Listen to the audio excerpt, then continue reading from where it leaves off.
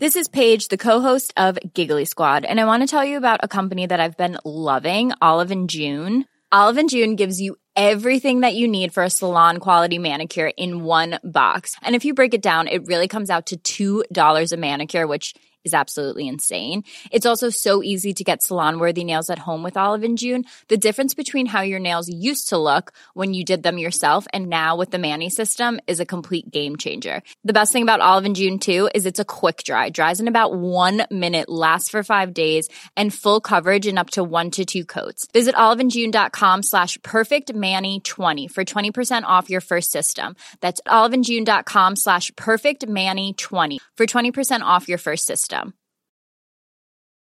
Here's a cool fact. A crocodile can't stick out its tongue. Another cool fact, you can get short-term health insurance for a month or just under a year in some states. United Healthcare short-term insurance plans are designed for people who are between jobs, coming off their parents' plan, or turning a side hustle into a full-time gig. Underwritten by Golden Rule Insurance Company, they offer flexible, budget-friendly coverage with access to a nationwide network of doctors and hospitals. Get more cool facts about United Healthcare short-term plans at uh1.com. Many of us have those stubborn pounds that seem impossible to lose, no matter how good we eat or how hard we work out. My solution is PlushCare. PlushCare is a leading telehealth provider with doctors who are there for you day and night to partner with you in your weight loss journey. They can prescribe FDA-approved weight loss medications like Wegovy and Zepbound for those who qualify.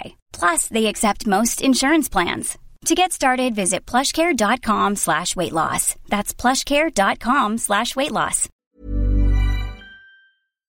Maddie, a kidney stone walks into a bar. Bartender says, "What do you have?" And the kidney stone says, "Oh, nothing, thanks. I'm just passing through." What's with your bar jokes? I don't know. I drink too much. You know what we're talking about today?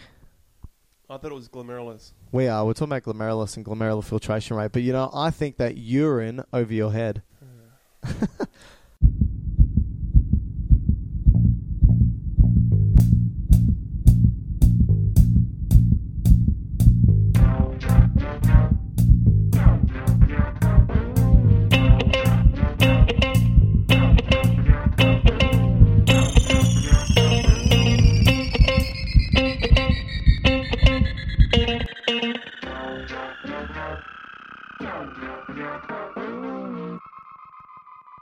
Welcome, everybody, to another episode of Dr. Matt and Dr. Mike's Medical Podcast. Today we are discussing, as Maddie said, glomerulus and the glomerular filtration rate.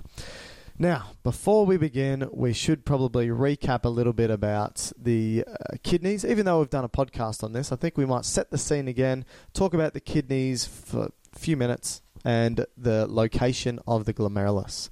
Maddie, you want to set the scene? Of the glomerulus or the kidney? Kidney. And we'll move our way through. We'll start macroscopically and we'll start moving in microscopically and focus on the glomerulus. All right, so we've got 2 kidneys, located in the deep abdomen. Their primary job is to filter our blood, maintain our electrolytes, maintain our body fluids, and remove wastes. Perfect. Okay, it does this by filtering our arterial blood. 20% of our blood goes to our kidneys, is that right? 20% of our cardiac output, that's right. Okay, and the kidneys are made up of millions of nephrons. So each kidney would have between, let's say, 800,000 to 1.2 million per kidney, thereabouts. And all of those are little filtration units.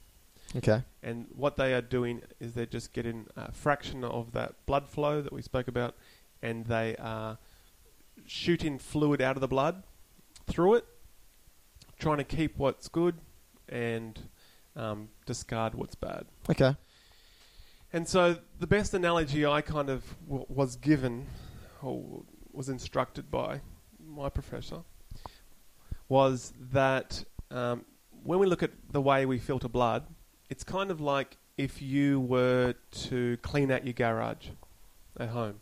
Okay? So if you had your garage or your carport at home and it was just full of junk, okay? Which it is. All right. So if your wife or your partner said to you, Mike, you really need to do something about your garage, it's out of control. Some people might think, well, I'll just slowly pick at it and choose what I want to get rid of and leave the rest. But probably a more efficient way is to take it all out, put it all outside, and then only put back what you really want to keep. Okay. And that's kind of what your kidneys will do. Oh, I like that. That's like good. That? Yeah, I do like that. You had quite a wise professor. Ah. If only some of that wisdom passed on to you. That's right. It just went straight through me as well. It did. Yeah, you're like a glomerulus. Just like my glomerulus. Yeah. All right, so how we do it. All right. So the blood comes out of the heart. Yep. Through the left ventricle. Yep. Out of the aorta. Yep. Big artery. Yes. Okay. Kind of arches over, shoots some vessels up to your head and arms, and then arches and goes down your thorax. Would supply some aspect to your thorax, but then go through your diaphragm. As it comes through your diaphragm, now it's your abdominal aorta. Here it then does a number of anterior or front branches to your gut, but there's two primary lateral branches that go off to each side, which is going to your right and left kidney. Here, this is now termed your renal artery, or renal arteries. Okay? Now, those renal arteries will then enter the doorway of your kidney, which is the hilum. Here, they'll start to break off. Mm. And they have what we call the segmental arteries. And there's about 5 of those. Each segmental kind of go between the pyramids of the intrinsic part of your kidney, which is where all you'd probably say that the pyramids are made up of all those collecting tubules or collecting ducts, the last bit of your nephrons. Yeah. Okay, which drops the urine off. Okay. Okay, so it goes, segments, and then goes between those. And so I guess that they're called lobes of the kidney. So we call that the interlobar arteries. Okay. As they're passing between the pyramids. So renal arteries turn to segmental arteries, which are now interlobar arteries. Interlobar arteries, that's Okay. right. Now they kind of break or branch up and arc around to the top of the pyramids or the base of the pyramids, which is really a good demarcation point of what the cortex of the kidney, to the medulla of the kidney. Cool. Okay, and they're called the arcuate arteries. Okay, from there, the arcuate arteries give a branch or divide up into the cortex proper, into the interlobar or interlobular. Interlobar or interlobular. Okay, so they go up there. The interlobulars go up there, and then they give their little branches off. Also known as cortical radial arteries. Okay, and they enter into the tuft or the glomerulus.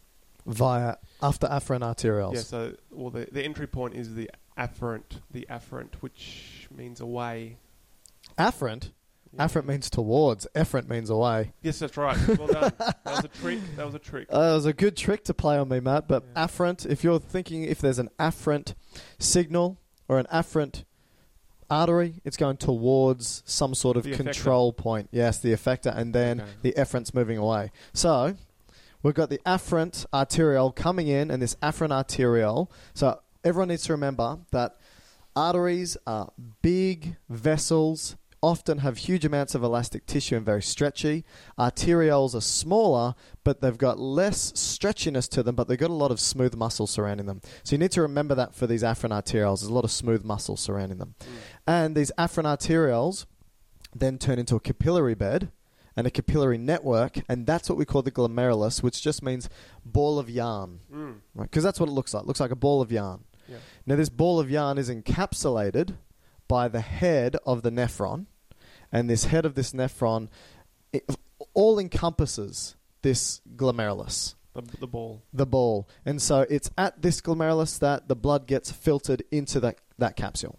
Mm-hmm. Okay? Yep. And then on the other end of the glomerulus, we have an efferent arteriole, which is telling you that usually when you have a capillary network, on the other end, often you'll have a venule. But in this case, we don't. We have another arteriole, and that's telling us that gas exchange isn't actually occurring at this site. This is where we're just filtering the products of the blood. So it's too kind of powerful, too forceful to allow the gas exchange to occur. Yeah, that's it. So, all right. Now, should we talk about... Let's have a look at... Well, we'll be focusing mostly on the glomerulus today. Yes. But let's just speak through very quickly the rest of the nephron. So The vessel comes in, the afferent comes in. Yep. And it goes around this bundle of capillaries, Cool. and it will leave via the efferent. Now, in that capillary, it's held into that ball in the Bowman's capsule, okay, which is the glomerulus capsule or the nephron capsule. And that is together the corpuscle, and that's where the filtration will occur. So that's where you're taking all the stuff out of the garage, okay? So everything from your blood, besides the really, really big things, doesn't come out, but everything else small enough will come out. And we'll talk about what gets through and doesn't get through shortly.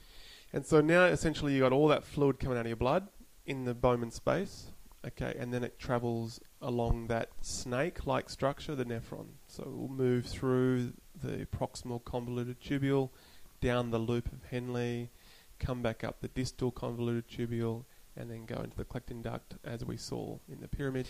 And then once it's in the distal aspect of the collecting duct, that's now urine, right? Yeah, not much else can be done. Okay. And so at a later podcast, we'll talk about the nephron and how it gets everything else back in or plays around with the contents of your garage. Yep. Okay. But today, we're purely focused in on the vessels coming into the glomerulus and all that kind of an anatomical or microanatomical structure of the glomerulus.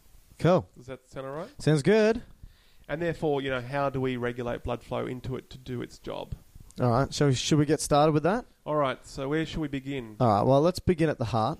And you spoke about all those arteries, so I don't need to talk about all the branches off the aorta. Let's just talk about the quantity of blood that's coming from the heart going to the kidneys. Mm-hmm. So every minute, your heart... So will this be the renal arteries?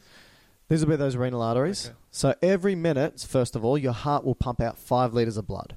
That's the first thing. Now, of this 5 litres of blood, that needs to be designated to different parts of the body. So certain percentages are going off to the brain, to the liver, and so forth. 20% of that blood's going to the kidneys, which is about 1 litre. So 1 litre of blood is going through those renal arteries, heading towards the kidneys. Mm-hmm. Now, of this 1 litre, around about 400 mils of that is cells and cellular components and so forth, and 600 mils is plasma. So that would be red blood cells, white cells, platelets. Exactly. And we are just wanting to filter the plasma. So the 600 mils is what we're looking at. So out of that litre, 600 mils or 60% of it is that salty, sugary water that we want to get into the filtrate. Yep. And so it's coming into the glomerulus, and then here at the glomerulus, that's 600 mils, 20% of it. That's collectively, that's not each one. No, that's both kidneys. 2 millions put together. Both kidneys, all nephrons, everything put together. Okay.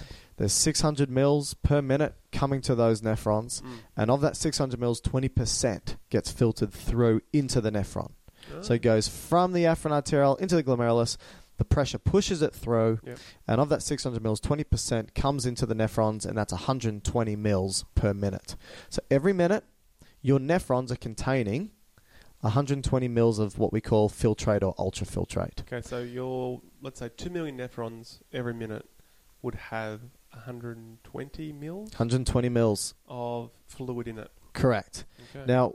Every minute? Every minute. Wow. Now, something which we'll talk about in a future podcast, which is very important, is that 120 mils per minute, if you were to add it up to a whole day, that ends up being 180 litres, 170 to 180 litres a day of filtrate being made. Now, I know that we don't pee out 180 litres of urine a day. Yeah, hope not. Right? Otherwise, you right now would be peeing, and that would make me very uncomfortable. Who's saying that? Well, you could be wearing that adult diaper that you were telling me about before the episode. But we don't pee out 180 litres. We pee out only 1% of that, which is about 1.8 litres. So something's happening from the glomerulus to the collecting ducts. Something's happening between that point. So all those tubules that you were talking about before, something's happening, which is 99% of it's getting reabsorbed back in the body. Right. But let's not focus on that. All the stuff back in the garage. That's it. But let's focus on the glomerulus at the moment. Okay?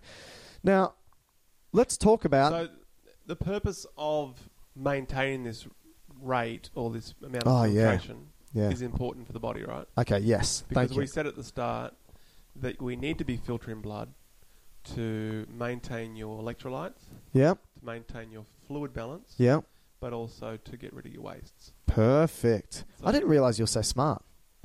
Thank you. So you need to somehow regulate the flow into that glomerulus.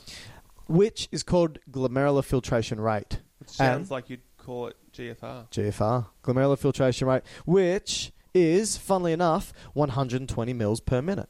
That's the glomerular filtration rate. Now, we must maintain 120 mils per minute. The kidneys need this because this is the appropriate filtration rate to, like you said, get rid of the wastes, balance out the electrolytes, balance out the water. To maintain homeostasis, we need to filter 120 mils per minute. Okay, so if you had it too high, it could damage the glomerulus, let's say. Yep. Or the little microvessels there. What do you think would happen if it's too low? Or if it's too low, then you just wouldn't get the flow. You would have build-up of crap in the blood, right? A build-up of waste, metabolic wastes, build-up of electrolytes and so forth. Right. And so we don't want that. So we know this perfect, happy, homeostatic range that we need to be within. Goldilocks. The Goldilocks zone, which is about 120 mils a minute. Okay. All right. And there's different ways of controlling that, which we'll talk about shortly. Before we get to controlling, how about you just quickly tell me about what are the forces that maintain that? Okay, that filtration rate. Yeah. All right, so as the blood's coming in that afferent arteriole, that 600 odd mils, there is going to be a pressure behind it. Now, that pressure is blood pressure, but we refer to it as hydrostatic pressure. And hydrostatic means? Basically, water push, right? Okay, yep. Or water movement. Water stopping or something? Water stopping, something like that. Pressure of water, something like that. But it's basically blood pressure. Okay. So there's going to be a pressure behind it pushing through, which is called the hydrostatic pressure. Now, when it's in the glomerulus, this hydrostatic pressure is called glomerular hydrostatic pressure. Okay. And it is around about 60 millimeters of mercury. All right. So just to put it in context, your blood pressure coming out of your heart is ballpark 120 systole. So you're talking it's about half here. It's about 60. half here. So this is basically the hydrostatic pressure at the capillaries in the kidneys, which is important because if you compare the hydrostatic pressure within capillaries at other tissues in the body, it's going to be like half of that. Yeah. So that's telling you that at the glomerulus, the pressure is very high. Yeah. It's a high-pressure system. So this is a unique system in the body. Oh, yeah, absolutely. And it's purely because we want to do something unique here, which is to filter the blood. Yeah, which we don't really do anywhere else. Because if you have a high pressure like this elsewhere, the same thing's going to happen, right? You push everything out. You're going to push fluid out into your tissues, which is edema. That's right. Okay, so you could do that in your lungs, because in your lung tissue, the filtration or the hydrostatic forces is, let's say, around 15. Really low. Really low. So you don't want fluid to come out there, because if you do, you're going to get pulmonary edema, which is fluid in the lungs. Bad. Or if you, let's say, you do it down in your legs, which you said the pressure should be at 30, 35. If you bump that up to 60, then you get fluid in your legs, which is edema. That's right. So it doesn't work there. But here it's great. Body's pretty smart. Yeah. I mean, you don't want it happening at the lungs, so the pressure's reduced. You want it happening at the kidneys, so the pressure's increased. But that's not the only pressure involved in this system. Okay. So you're going to have the hydrostatic pressure going from the glomerulus towards the capsule, and we said that's 60 millimeters of mercury. But you've also got hydrostatic pressure going in the opposite direction. So from the capsule into the glomerulus. Now, obviously, this pressure isn't going to be as great as the hydrostatic pressure from the glomerulus, because that's got the blood pressure behind it. Okay. But the hydrostatic pressure from the capsule towards the glomerulus, that's around about 18 millimeters of mercury worth of pressure. Okay, so that's basically because you've already got filtrate in that cup. Or that capsule. That's right. So you've already got a bit of filtrate in there, and that's pushing against the pressure that's trying to get out of the blood vessels. Yeah, so basically the filtrate that's already in the tubules are snaking their way through the nephron, and obviously there's going to be some resistance there, and that resistance is going to be a bit of a backflow, which is the hydrostatic pressure in the reverse direction from the capsule to the glomerulus. It's almost half what the hydrostatic forces is, so that means that the pressure's still going in that one direction. So you got 60 millimeters of mercury from the... Sorry, not half. Yeah, I was going to say. So you got... a third. Yeah, so you got 60 millimeters of mercury going from the glomerulus to the capsule, 18 from the capsule to the glomerulus. So they're opposing forces. So what if you were to deduct that force? Where's the net push going towards? Is it going from the glomerulus to the capsule, or from the capsule to the glomerulus? If you deduct 18 from 60. the glomerulus to the capsule. That's it. You got 42 millimeters, so 40 millimeters of mercury net. Net pressure. But there's other pressures involved as well, Matty. Okay. So osmotic pressure, which is pulling pressure. Okay. So when you've got a lot of dissolved substances in a fluid, it's going to pull water in that direction. Kind of Right? like the salt shaker does when it's very humid outside. It becomes all clogged up because all water gets... You're all analogies today. I like this. You should teach some of my classes. Actually, no, the poor students would get bored. So, this osmotic pressure is a pulling pressure. Now, So that's sucking the fluid back into the glomerulus, back into the vessels. if you look at the osmotic pressure at the glomerulus, then yes. Now, what's doing all this pulling, Matty? Like a tug of war. Like a tug of war. What's doing the pulling? Well, presumably be all the stuff that's left in the blood that didn't come out. That's right. Which are going to be cells and proteins. So red blood cells, Yep. White blood cells, platelets, and and a huge amount of proteins such as albumin. so albumin's a big player, right? Oh, yeah. Now, the important thing about these proteins, which we will get to shortly, but the important thing about these proteins, why they exhibit such a strong pulling force, one point is that proteins are very electronegative. So they've got a strong negative charge. And water loves these polar substances. So water loves going in the direction of things that have charges. And so you've got all these negatively charged proteins, it's going to pull water towards it. Okay. So in the glomerulus, we have a pulling force of water. And what's that force? That force is about 30 millimeters of mercury. All right. So let me get this straight. You've got a pushing force in the vessels, the glomerulus, of 60. From the glomerulus to the capsule. You've got a pushing force from the Bowman's capsule back, trying to go back into the glomerulus at 18. Correct. And you've got a sucking force of 30 millimeters of mercury, which is trying to keep fluid in the vessels or the glomerulus. Yeah. So if you do 30 plus 18, that's Yep. 48. Yep, so about 50. And the one that's trying to push out, the hydrostatic, is 60. Yep. So you've got about 10 to 12 net pressure. Is that right? Going from the glomerulus to the capsule, that's right. So But wait, people may be asking, what about the osmotic pressure in the capsule? Is there any osmotic pressure in the capsule pulling water from the glomerulus to the capsule? Remember, the thing that does all this pulling are the dissolved substances like proteins and cells and so forth. We know that there shouldn't be any filtered proteins or cells in the capsule, so that osmotic pressure is zero. even for people like you who are proteinivores, Proteinivores, I'm just flexing in the mirror here in my office. Michael, if you don't know, Michael just solely consumes protein. That's all he has all day. In powdered form, without fluid. So he does. That's why he's blocked up. Yeah. And Let's not divulge too much information. we can do the gastrointestinal system later. We already have. We did it the other week. That's right. Yeah, I forgot. Okay, so overall, the whole point of that part was that we've got a net pushing force from the glomerulus to the capsule that's of 10 millimeters mercury. 10. So it's not a great deal. It's is not a it? great deal, but So- all you need is to be winning in the tug of war, and that's So it. that's telling you, really, you got, let's say, with a tug of war analogy, you've got 10 extra men pulling in one direction. Yeah, But if you lose those men, yeah, you're going to lose that filtration rate pretty quickly. So if you get hypovolemia or you Yeah. lose blood volume Yeah. and lose blood pressure, you won't Hypo, get, did you say? Hypo. Yep. You won't get that GFR. You'll lose that 10 to maybe down to 0. That's a So good, Nothing's happening now. mate. That's a good point. So the things that so you just wait. No. This was my leading point. You go on.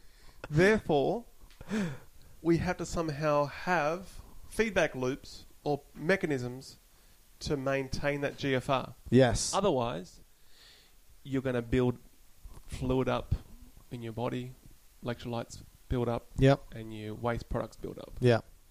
Is Now, that fair? That's fair. But before we move on to that control, that's why I interrupted you. I think it's important to say to the listeners, just like you said, we've got those opposing pressures that we just spoke about. And you said, obviously, we've got the majority of a pushing pressure from the glomerulus to the capsule. Yep. And you said that's a lot of that is coming from the hydrostatic pressure. And you said if that hydrostatic pressure drops, such as if you're hypovolemic, so your blood volume, therefore blood pressure drops, then that's going to drop. And that's true.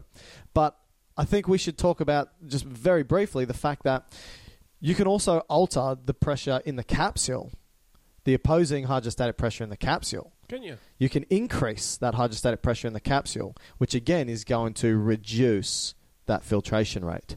So, for example, if you had blockages in your nephron, if you had blockages downstream from your nephron, so in any of the tubes that are coming out and away from your kidneys, that can actually increase the pressure going. Oh, is this where the stone walks into the bar? That's where the stone walks into the bar. Now it So makes sense. you can have these obstructions in your ureters and your bladder and so forth, and this can increase the So if you backwards get a pressure. stone that plugs your ureter, Yeah. therefore urine will go back, Yep. back into the kidney, Yep. back into the pelvis, back into the calyces, Mm-hmm. back up into the tubules, Yep. and then Increase. back up into the glomerula, the Bowman's capsule or Bowman's space, Yep. and increase that pushing back pressure. Yeah, the hydrostatic pressure. Oh, wow. And that can reduce glomerular filtration. So I just thought, since you spoke about hydrostatic pressure from one direction, might as well talk about it from the other. What else would do that? Besides stones. What else could now I'm putting him on the spot. What else could increase the capsule hydrostatic pressure? From back up. From the capsule to the glomerulus? I hope everyone's following us. What, Matty? No, that was my question to you.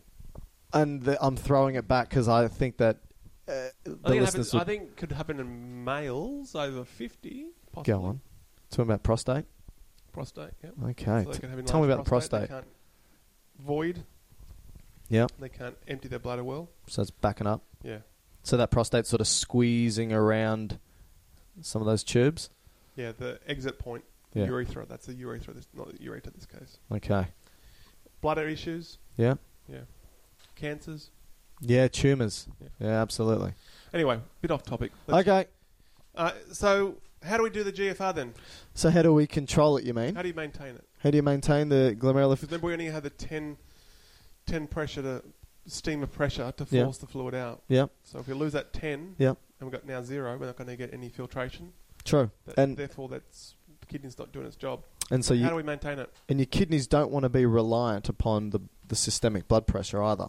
It wants to be quite independent. If your blood pressure drops, it wants to continue that 120 mils per minute. So it needs its own mechanism of controlling blood pressure, Okay. which it does. And we spoke about that in the last episode, the renin-angiotensin-aldosterone episode. So what are they first? Tell me.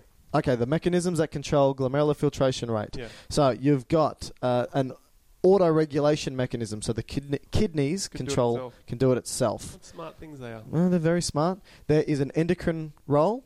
Which we kind of did in the RAS system. Yeah, so that's part of it. It's the use Or a of big part of hormones. So hormones being released, which can control glomerular filtration rate, and then the nervous system can also do it. Okay. Right. So the sympathetic nervous system can play a role here. So the sympathetic nervous system can wrap itself around the afferent and modify the diameter of that afferent. So should we look at efferent arterioles constriction dilation and the roles that it plays in glomerular filtration? Yeah, all right. So we've got the afferent coming in. Yep. We wrap around that big ball of wool, which is... Well, it turns into the big ball of wool. It doesn't wrap around it. Okay. And then it leaves via the efferent. Yeah. Okay. So the afferent, it's an artery, like you described. Or arteriole. An arteriole. As it's coming in to the Bowman's capsule, which is that kind of balloon-like structure that's holding that glomerulus in place. I like to call it Pac-Man. Looks like Pac-Man to me. All right. Or the mouth of the snake. Yeah. Okay. I think the listeners are going to get confused with all these different things. In all around that blood vessel, that afferent blood vessel wall, is a group of cells, okay, that can maintain the diameter of it. So you can have what we call like muscle myogenic-like cells.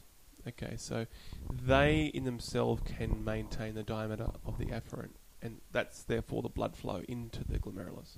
Okay, so if the blood vessel's way too high, it will be... If the blood vessel's way too high? The blood pressure, I said, if you're listening. Yeah. If it was way too high, it would be pushing against those cells and stretching them. Okay, and just because they're muscle cells, they have like calcium channels all over them. Okay, and if you stretch the calcium channels, you cause more calcium to go in, Therefore, you get a reflex response, which is contraction.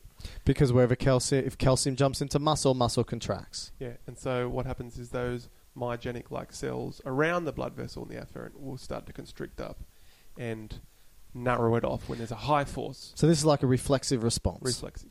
Yep. Okay, and therefore, so you have that kind of ability to maintain the diameter of the afferent vessel depending on the situation. In this case, it was too high of a force. Mm-hmm. Okay, so you might want to narrow it off. Mm-hmm. Now, the sympathetic nervous system, so when you're having that fight and flight, so when you're running away from that bear, okay, in your neighbourhood, so in Australia, it's obviously a koala bear. Yeah, run away from them a lot. You will have a sympathetic drive, which will also go to those blood vessels and cause it to constrict as well, because you don't really want to be filtering at that point. You want to maintain it somewhere else. Yeah. Okay. Now, I think before we go on any further, we should just talk about some basics when it comes to that filtration, from the afferent to the glomerulus to the efferent. And just so people have in their mind a nice image of what's going on. So when this blood comes in the afferent and gets to the glomerulus, it wants to push through and filter.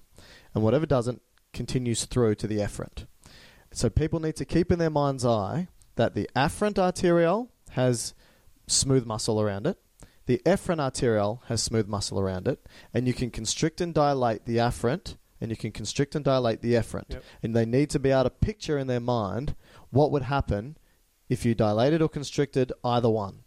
So just to continue on with what you said, if you constrict the afferent, you're reducing blood flow coming into the glomerulus, therefore reducing filtration. Yep. If you dilate the afferent, you increase the blood flow coming in, therefore increasing filtration. Yep. If you now focus on the efferent, So exiting. the exiting one, if you constrict that efferent arteriole, the exiting vessel, then blood will pool behind it, which is in the glomerulus, increasing pressure, increasing filtration. Yep. If you dilate the efferent, the blood will basically just move straight past the glomerulus and reduce the glomerular filtration rate. So I think that's an important point that people should keep in their heads, because now when we talk about what's constricting and dilating, either afferent or efferent, they know what the effect would be. Yep.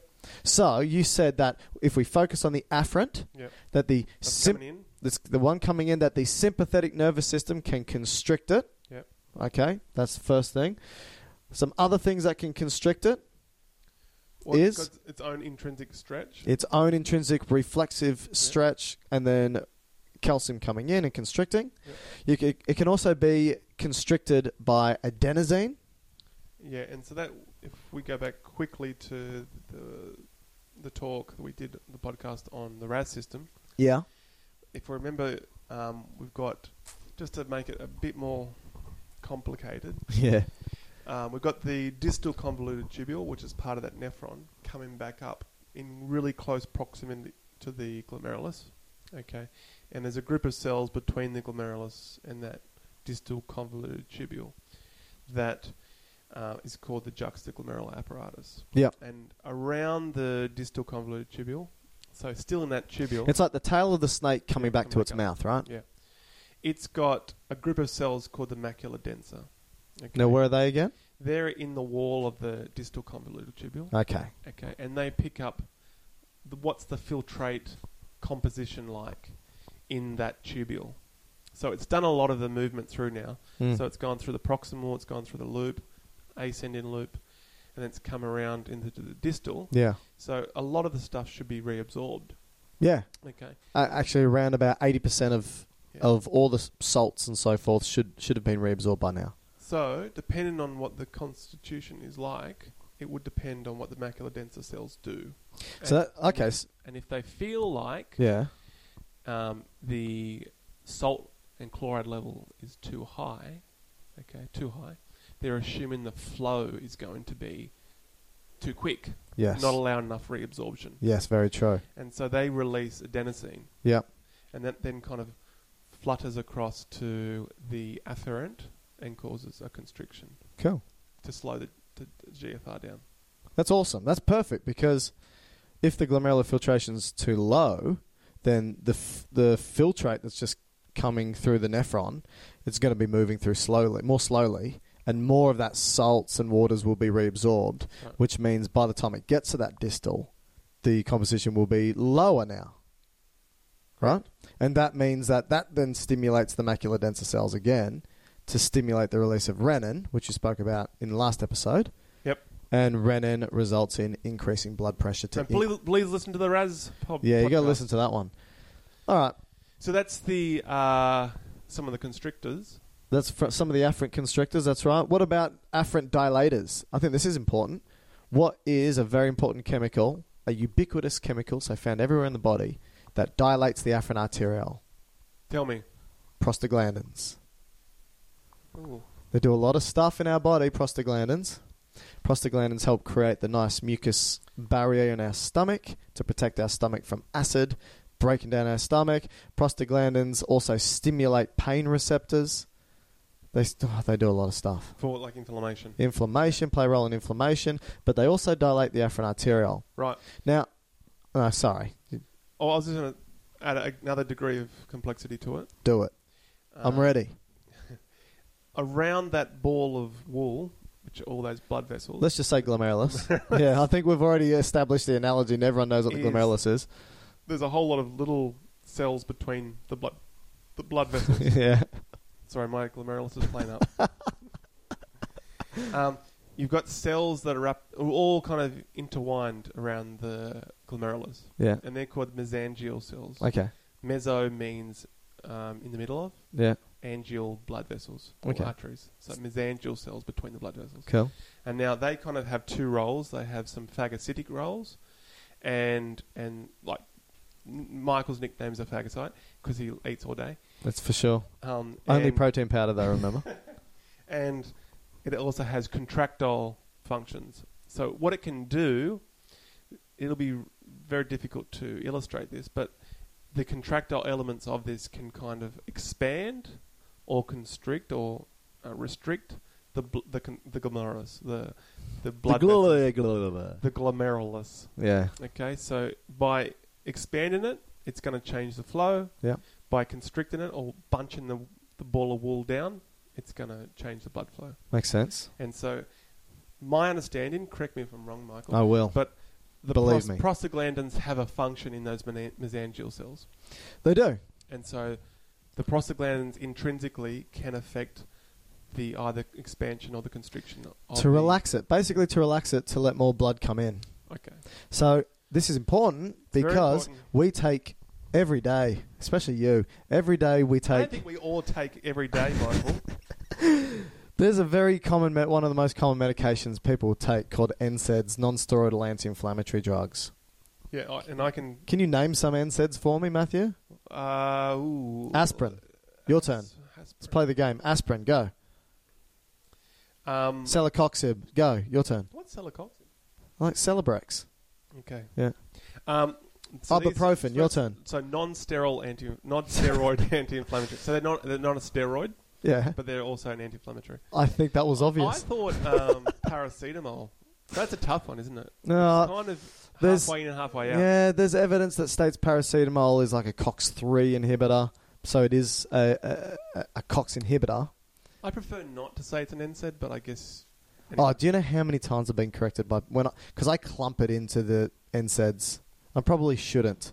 But I do because there's evidence out there that states it. So NSAIDs, by definition, they block the COX enzyme, cyclooxygenase enzyme, which create prostaglandins. So if you block... In one path of it, yeah. Yeah, so like I said, there's so many prostaglandins. So there's so many different types of prostaglandins, which are basically through different COX pathways. Yep. COX-1, COX-2, COX-3, and so forth.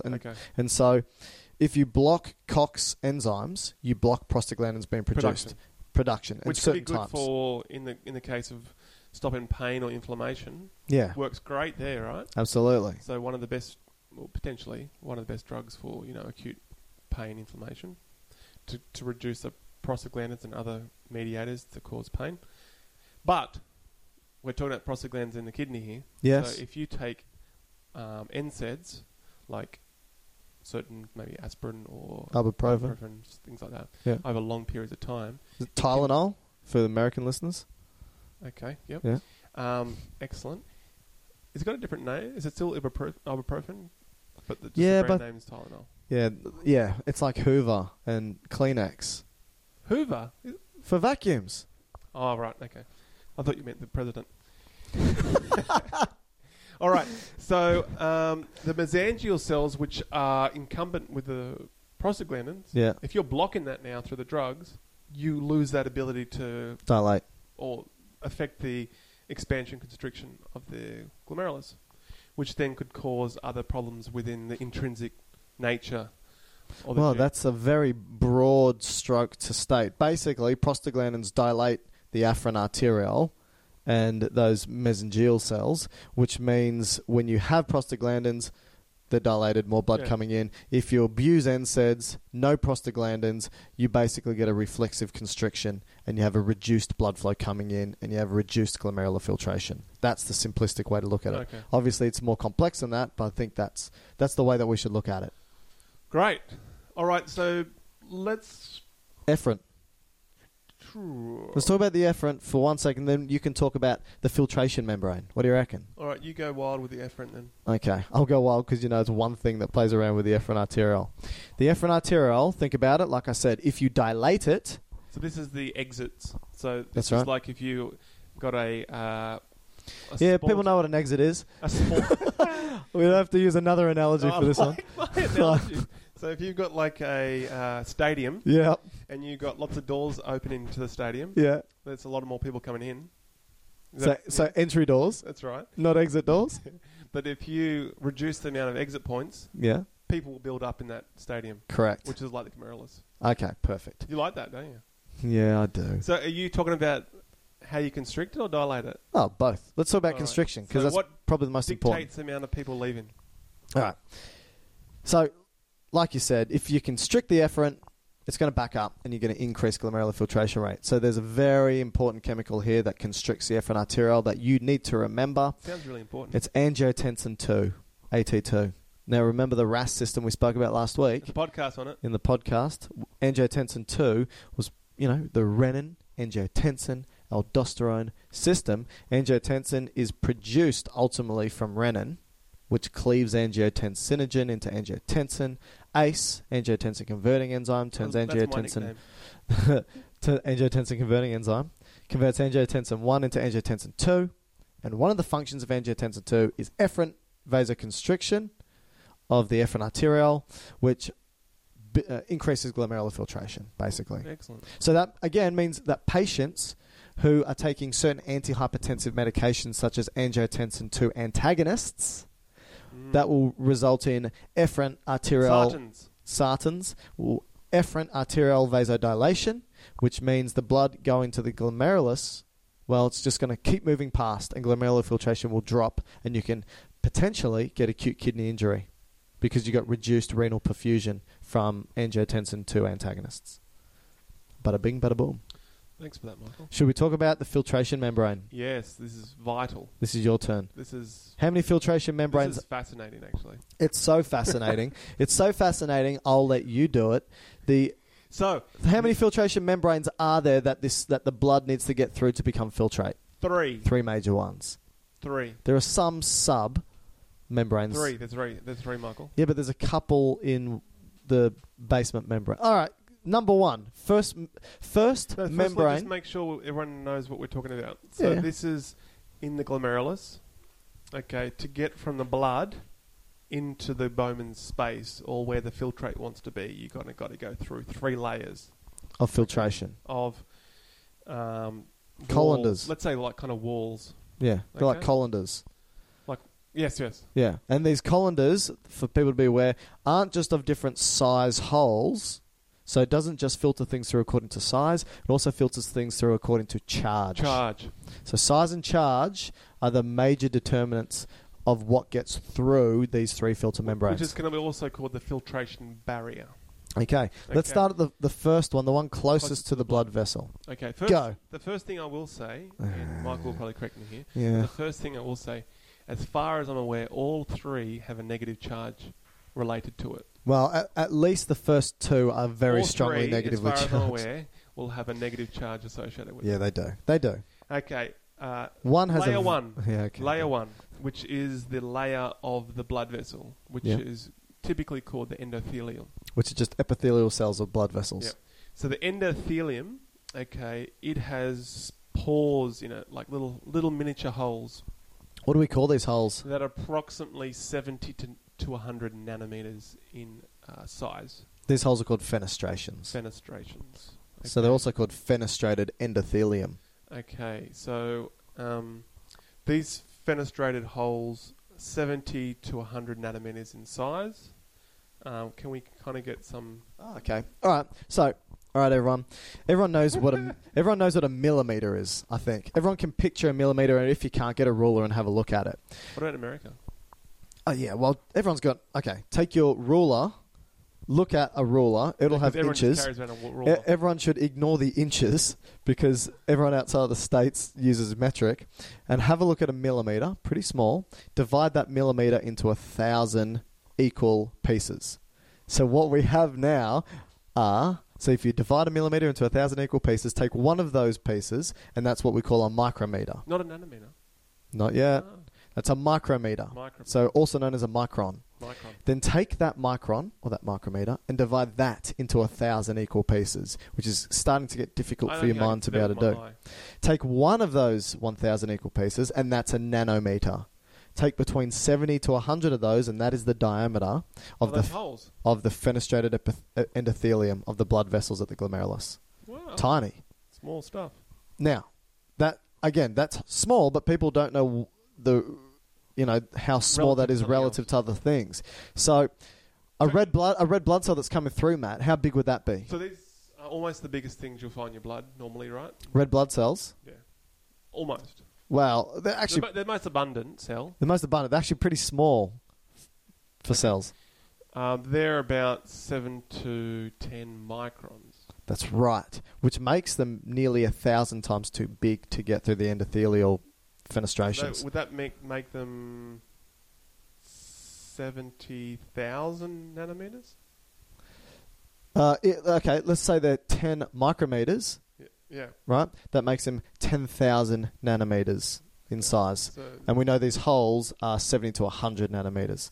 So yeah, they're... bigger. Yeah, that's now, right. white blood cells are even bigger still. 10 times bigger than a red blood cell, which makes it... And platelets are 100 micrometers. micrometers. Which are important for clotting. They're about 1 micron, is that right? Yeah, about 2-ish. I say 1 to 2. And anything else? Just know that if...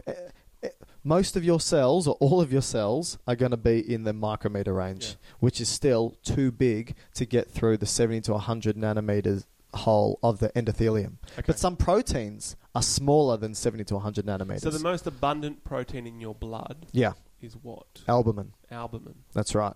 Okay. Yeah. And what size is that? I think it's around about 7 nanometers. 7 nanometers. Yeah. So the fenestrated holes in the blood vessels was 70 to 100. Yeah. So they can fit through that. Albumin can get through, that's right. Okay. So that's layer 1. Yeah. That's the endothelium. The next You did a good job of that layer, Matt. Thanks. The next layer down is the glomerular basement membrane. Yeah. The basement. So like below the bottom of your house, right? Mm-hmm. We don't really have basements so much in Australia. No, especially not in Queensland. Much more common in America. Yeah. So the basement, the glomerular basement membrane, okay, also it's made up, similar to the endothelium. It's got a lot of glycoprotein in there, which gives it its negative charge. Yeah. Okay. But it's filled with extracellular matrix as well. So which is all these types of connective tissue, I guess you could say. Yeah. That is outside the cell. Okay. Now, predominantly, and this is the way I remember it, predominantly it has collagen in it. Yeah. Which is a very important type of protein that kind of keeps cells strong or keeps the tissue strong. Well, I always think of connective tissue as being made up of gels and fibers. Mm-hmm. And there's different fiber types. There's elastic fibers, reticular fibers, and collagen fibers. And the collagens are like the bit... To continue on your analogies, they're like big steel rods. They're like the strongest sort of fiber to embed in. Okay. And so you've got these collagen fibers, within a gel-like structure. So just to point out here, the type of collagen in the basement membrane is what we call type 4. Oh. And that the way I remember that is type 4 likes to be in the floor. So basement membrane. Yeah. So will always be underneath epithelial linings because you always have a basement membrane underneath an epithelium. Okay, so type 4. Type 4? Under the floor. Under the floor. Because it's the basement membrane. That's so and good. the basement's under the floor. Anyway. Is it? So that's the second layer. And how wide are the holes there, Michael? No idea. I think, I'm not sure either, but I think they're slightly smaller than the 100. Well, the thing is, because it's gels and fibres, things will need to diffuse their way through. I don't think there's defined fenestrations like there is in the endothelium. It's more so a gel that things need to push their way through. Okay. And this gel, so it doesn't have holes per se, but this gel obviously allows things to pass through, but it's very, very electronegative. Yeah. Now, what does that mean for proteins, Matt? What are proteins? Are they electronegative, electropositive, or neutral? I think most of them will be negative, wouldn't they? They're electronegative. So that means that the collagen layer, this basement membrane, is going to negatively repel the negative proteins. Okay. Because we know how magnets work. Positive likes negative, but negative hates negative. Right. So the collagen layer is the main layer. This is important for everyone. This collagen layer or basement membrane is the major layer that repels proteins. Main layer. That repels proteins. Right. Okay. So that's number 2.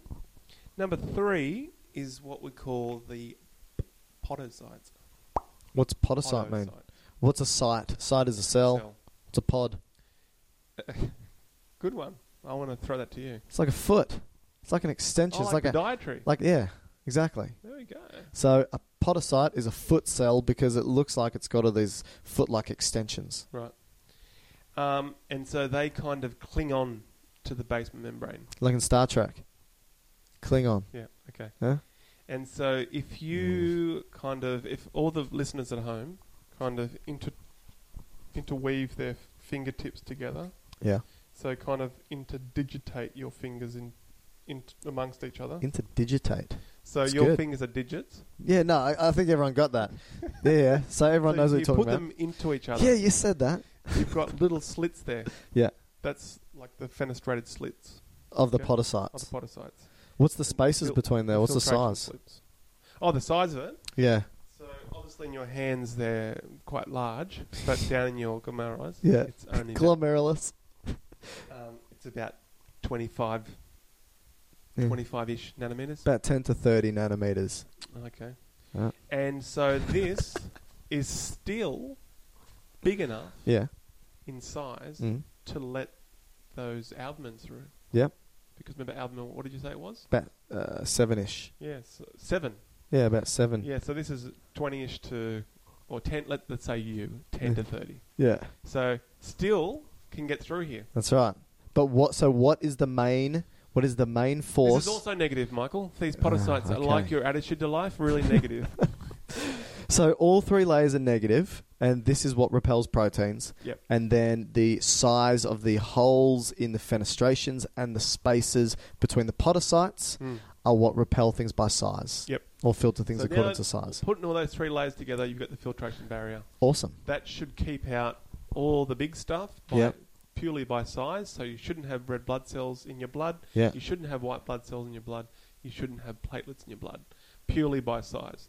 Now, in terms of by charge, because all 3 layers are negatively charged, you shouldn't have proteins in your urine either. Now, Did I say blood before or urine? Oh, who knows? So just to recap, you shouldn't have red blood cells, white blood cells, or platelets in your urine. Correct. Because the holes in that filtration membrane are too small. Correct. Now, can I just make a point? Like we said, the basement membrane is the major layer to stop proteins because it's so electronegative. So, if you damage this collagen layer, The basement membrane, you're going to let proteins through. Okay. Right? And this can happen in certain nephritic diseases. So certain, such as glomerulonephritis, you can damage this basement membrane. This can happen with children. They can develop glomerulonephritis. And this often happens after like a streptococcal infection. And they create a number of antibodies, and these antibodies specifically destroy this basement membrane, this collagen layer, which allows proteins to get through into the urine.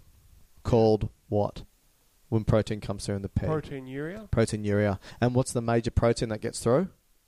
Albumin. Albumin. What's that called if that comes through in the urine? Albuminuria. Albuminuria. Yeah, that's right. So this is what they'll check if children have high protein in the urine, high albumin.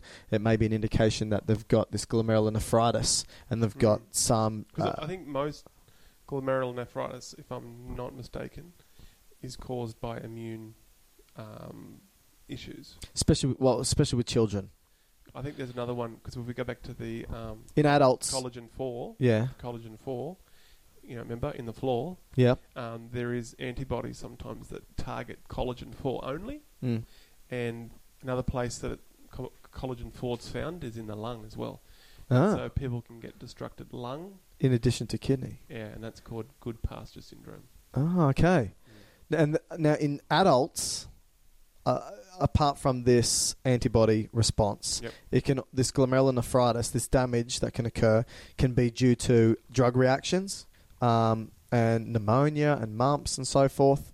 A lot of the time it's asymptomatic, but can be associated with edema, low urine volume, headaches, nausea, joint pain, so forth. So, you'd use immunosuppressive drugs to sort of stop this and take the inflammation down. That's right, steroids, immunosuppressive drugs and so forth. Okay, what now, Matt? I think we're almost done, but I just want to add two other clinical points to it. Yeah. Predominantly affecting the glomerulus is probably the two most harmful chronic diseases to the kidneys. What do you reckon they would be? Two most harmful chronic diseases to the kidneys? As in which chronic diseases most common in society will have the biggest impact in the kidneys? It's got to be diabetes, because diabetes has the biggest impact on pretty much everything in the body. So what does diabetes do something for the kidneys? Diabetes is one, and another one? Hypertension? Very good. Oh, yes. There's a reason why I lecture anatomy and physiology at university. Maybe so. Maybe. So, what kind of happens is when you have, or at least with hypertension, you're forcing a lot of pressure into your body, or the arteries, but you're also forcing a lot of pressure into the renal vessels. Yeah. Okay, so there's a lot of force that's going into those vessels going into the renal artery. Yeah. The interlobars, blah, blah, blah. So when, particularly the interlobular artery, which is kind of a resistant vessel, to kind of help maintain the GFR as well, it can become sclerotic. Sclerotic? Which is kind of scarring, scarred, right? And it can get certain deposits in it, and that causes its ability to maintain the flow. So it's myoregulation. The whole myogenic response is reduced, because if it's scarred, how's it going to vasoreact? That's right. And therefore, it's going to cause a greater flow into the glomerulus. Oh. Okay, and then eventually it will impact and decrease the glomerular filtration rate. Whoa. You just said you get an increased flow into the glomerulus. Why would you get a decreased glomerular filtration rate?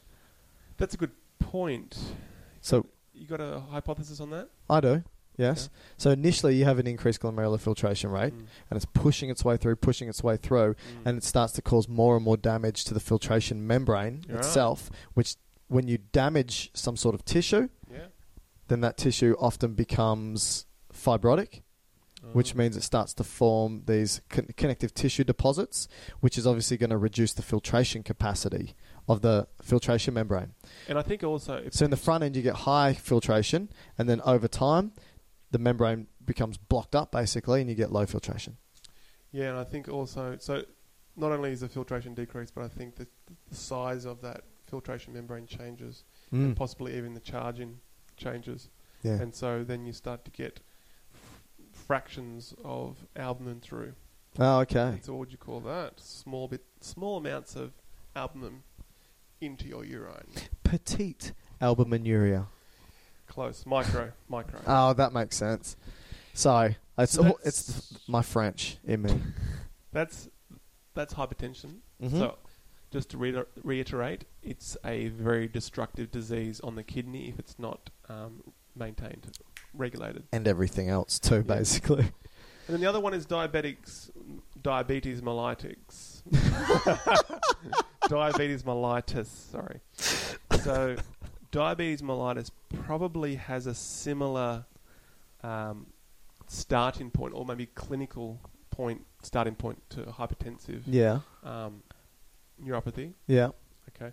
So it would probably cause changes and issues in the arterial, the efferent, and causing flow changes and can lead to microalbuminuria. Yeah. And various nephropathies. Yeah, but the problem then which manifests into diabetes is you have this high level of sugar in your blood for long periods of time, which causes proteins to get sugar stuck to it, which is glycosylation. Okay. Now this could be evident in, say, your retina. So certain blood vessels in your retina also can be sclerotic and become kind of thickened, and therefore the retina becomes ischemic, so reduced blood flow. And I think the retina tries to counteract that by building more blood vessels to give oxygen to the retina, because the retina is very oxygen hungry, which then kind of pushes more blood vessels all over the retina, and that can kind of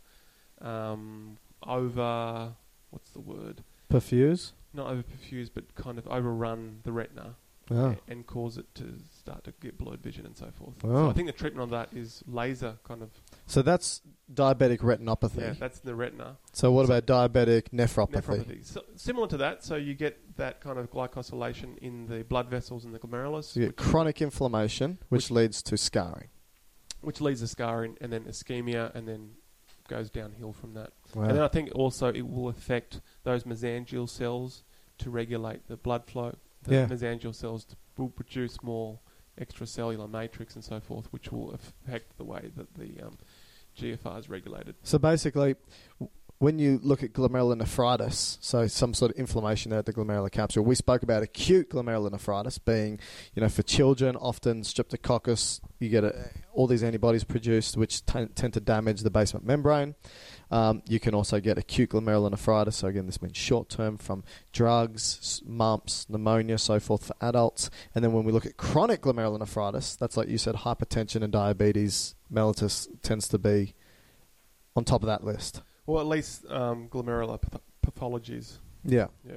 That makes sense. I'm not really sure what degree of inflammation it's occurring, but it's definitely changing the structure of the glomerulus per se. Okay. Ability to maintain GFR. Yeah. And the basement membrane's ability to filter. And obviously, if you change all those sizings of the holes and the charging, you're going to start to let things through that shouldn't normally be, like proteins. If you start letting through proteins, particularly at a high rate, it's going to cause quite dramatic effects elsewhere in the body. Such as edema, because you lose that osmotic pull back into the blood vessels. So you at the tissues. Yeah, so a lot of tissues may start to get edema. So if you have, and I think it's also important to note that we said there's like 2 million nephrons in both kidneys, but we only really need 800,000 to function properly. So you don't really start to notice these effects, the problems like glomerulonephritis and so forth, until nearly 80% of your nephrons are gone or damaged. Well, that'd be moving to end-stage renal failure. Yeah. So you might have chronic renal failure, which is kind of like this linear, slow build up. Yeah, and so it's got a whole degree of range. Yeah. But when you move right down to the 80 to 90%, you're moving into acute renal disease or failure. Yeah. And that's where you're not doing anything anymore, and so you're going to get all the detrimental effects of your kidneys not working, like fluid overloads, retaining all the toxic molecules, and so edema. This is when patients really need to start going on dialysis. Oh yeah. So this is where a machine basically does what your glomeruli do and filters your blood for you. Yeah. Well, that and regulating all what the rest of the nephron would do as well. So, which is a big job. So I think it's important that next podcast or one of the future podcasts we talk about the nephron and exactly how it goes, how it takes all this fluid, the 120 mils a minute or 180 litres a day, and goes, all right, what do I want to keep? What do I want to throw back? That's right. That'll probably be the focus of the nephron, I think. Yeah, sounds good. So you happy with glomerular filtration? A lot of stuff, isn't it? Yeah, it's a lot of stuff. For but one it's little interesting. structure. I know. It's amazing. All right, Matt. Thanks, mate. You have a wonderful rest of your day. And listeners, I didn't say it at the start, but I'm going to say it now. If you want to contact us, you want to ask us a question, send us an email, GU Biosciences. Or correct us. We might have said some things. Yeah, mistruths. Matt usually says things, intentionally lies. No. So if you want to correct us or ask questions, send an email, gubiosciences@gmail.com. If you want to maybe just follow us on social media or ask us questions there, you can follow us on Instagram, @GU Biosciences, all lowercase, and on Twitter @GU Biosciences. Not on Facebook yet, but we will be soon. Well, so contact us if you want to ask questions, suggest topics. We also have a YouTube channel where we've got like 200 videos of us doing like 15-minute segments on topics like this. So you don't have to listen to us bang on for an hour like you do with the podcast, but I recommend you keep doing it. But you can watch our YouTube channel. We do it for our students, but we also do it for everybody else. So you can access our YouTube channel. Just go to Biological Sciences and you'll see it come up. Or you can go to our website, which is Biological Sci, as in science, biologicalsci.org, and you can access our podcast and our YouTube channel from there. Apart from that, I'll see you soon. I'm going to use my podocytes and leave. Imagine the softest sheets you've ever felt. Now imagine them getting even softer over time. That's what you'll feel with Boll & Branch's organic cotton sheets. In a recent customer survey, 96% replied that Boll & Branch sheets get softer with every wash. Start getting your best night's sleep in these sheets that get softer and softer for years to come. Try their sheets with a 30-night guarantee. Plus, get 15% off your first order at bollandbranch.com. Code BUTTERY. Exclusions apply. See site for details. Ever catch yourself eating the same flavorless dinner 3 days in a row? Dreaming of something better? Well, HelloFresh is your guilt-free dream come true, baby. It's me, Keke Palmer. Let's wake up those taste buds with hot, juicy pecan-crusted chicken or garlic butter shrimp scampi. Hello Fresh. Stop dreaming of all the delicious possibilities and dig in at HelloFresh.com. Let's get this dinner party started. Mom deserves the best, and there's no better place to shop for Mother's Day than Whole Foods Market. They're your destination for unbeatable savings, from premium gifts to show-stopping flowers and irresistible desserts. Start by saving 33% with Prime on all body care and candles. Then get a 15-stem bunch of tulips for just $9.99 each with Prime. Round out Mom's menu with festive rosé, irresistible berry chantilly cake, and more special treats. Come celebrate Mother's Day at Whole Foods Market.